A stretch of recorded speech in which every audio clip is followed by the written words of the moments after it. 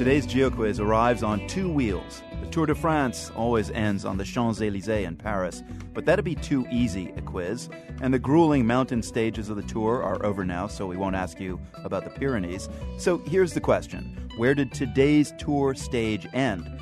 It was the 18th stage out of 20. The finish line was in the town of Brive-la-Gaillarde. That'd be trop difficile, so we'll settle for the name of the region where the town is located. It's in the southwest part of France. The answer is just a sprint away.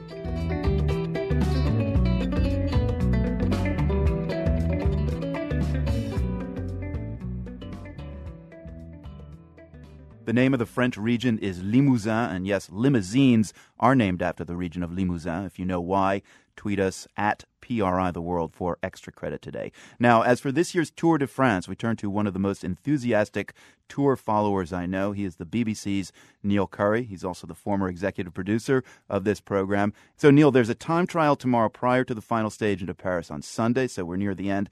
Today's stage had one moment where a dog wandered into the road, causing a collision, but no one had to quit. But the finish today was a dramatic one. Absolutely amazing, and another display of the strength of the Sky team, effectively the British team. Most of the riders are British. At the end of it all, Bradley Wiggins, who is wearing the yellow jersey and has been wearing the yellow jersey now for the longest period of time, he led out Mark Cavendish, who is the world champion, another British rider, for a dramatic last few seconds win where Mark sprinted away from a couple of riders as if they were standing still. I mean, it was amazing to see, and this is in the context of a British rider never, ever, ever having won the Tour de France. And suddenly we've got a British rider first, a British rider second, and then yet another British rider winning a sprint on the third to last day. Extraordinary. And they're all on the Sky team, is that right? Yeah, they're all on the Sky Pro Cycling team. Remind us what you have to do as a rider to get the yellow jersey and hold on to it. Well, you are the rider that has the fastest time to that point in the race.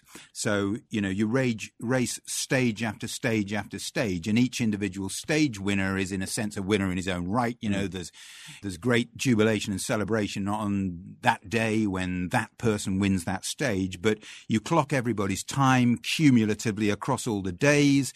And at the moment, Bradley Wiggins has ridden what is, more than 3,000 kilometers in a time which is approximately 2 minutes faster than Chris Froome, who is the rider who is second. Right. So day by day by day, the times are clocked. Now, they just came out of the big Pyrenees mountain stage. How are they doing right now? They're well and truly out of the Pyrenees now. The final Pyrenean stage was yesterday, which was only one word, awesome. I mean, and the performance of Sky was absolutely extraordinary. These riders, after more than 3,000 kilometers, were pulling away and literally destroying the other riders who were near enough to be able to still compete for the yellow jersey. So Nibali, for example, the Italian, he was still in with a shout at the beginning of yesterday's stage and is noted for his climbing. And it was a climbing stage yesterday, big, Pyrenean mountains. Right. But they literally just blew him away, through working together. Because this is the other thing that people find it difficult to understand with cycling.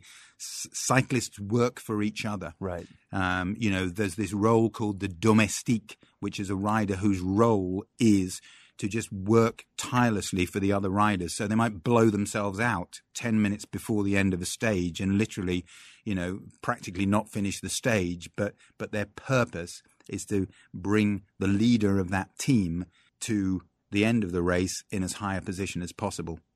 Now, Neil, you're, I guess we could say, an obsessive cyclist enough that you kind of created your own little fantasy tour and ran a few stages that the racers are currently running. Yeah, there's a group of us who do this every year, actually. And when the map of the route of the tour is released, which is a good one for a GeoQuiz anyway, we look and we find a section on the tour where there's kind of 3 or 4 consecutive stages. We take our bikes, we're all pretty serious. And then we ride sections, ideally the most difficult section, a few mountains or whatever. And then we position ourselves in order to watch the pros going by, actually at a considerably higher speed than we're riding. I mean, incidentally, just to give people some of the excitement, some of the feel of the tour, and it is amazing. I was standing at a point watching the so-called peloton, the main group, going by down a hill a couple of weeks ago in Belgium. and the smell of burning rubber as they came by, just as they were applying their brakes en masse.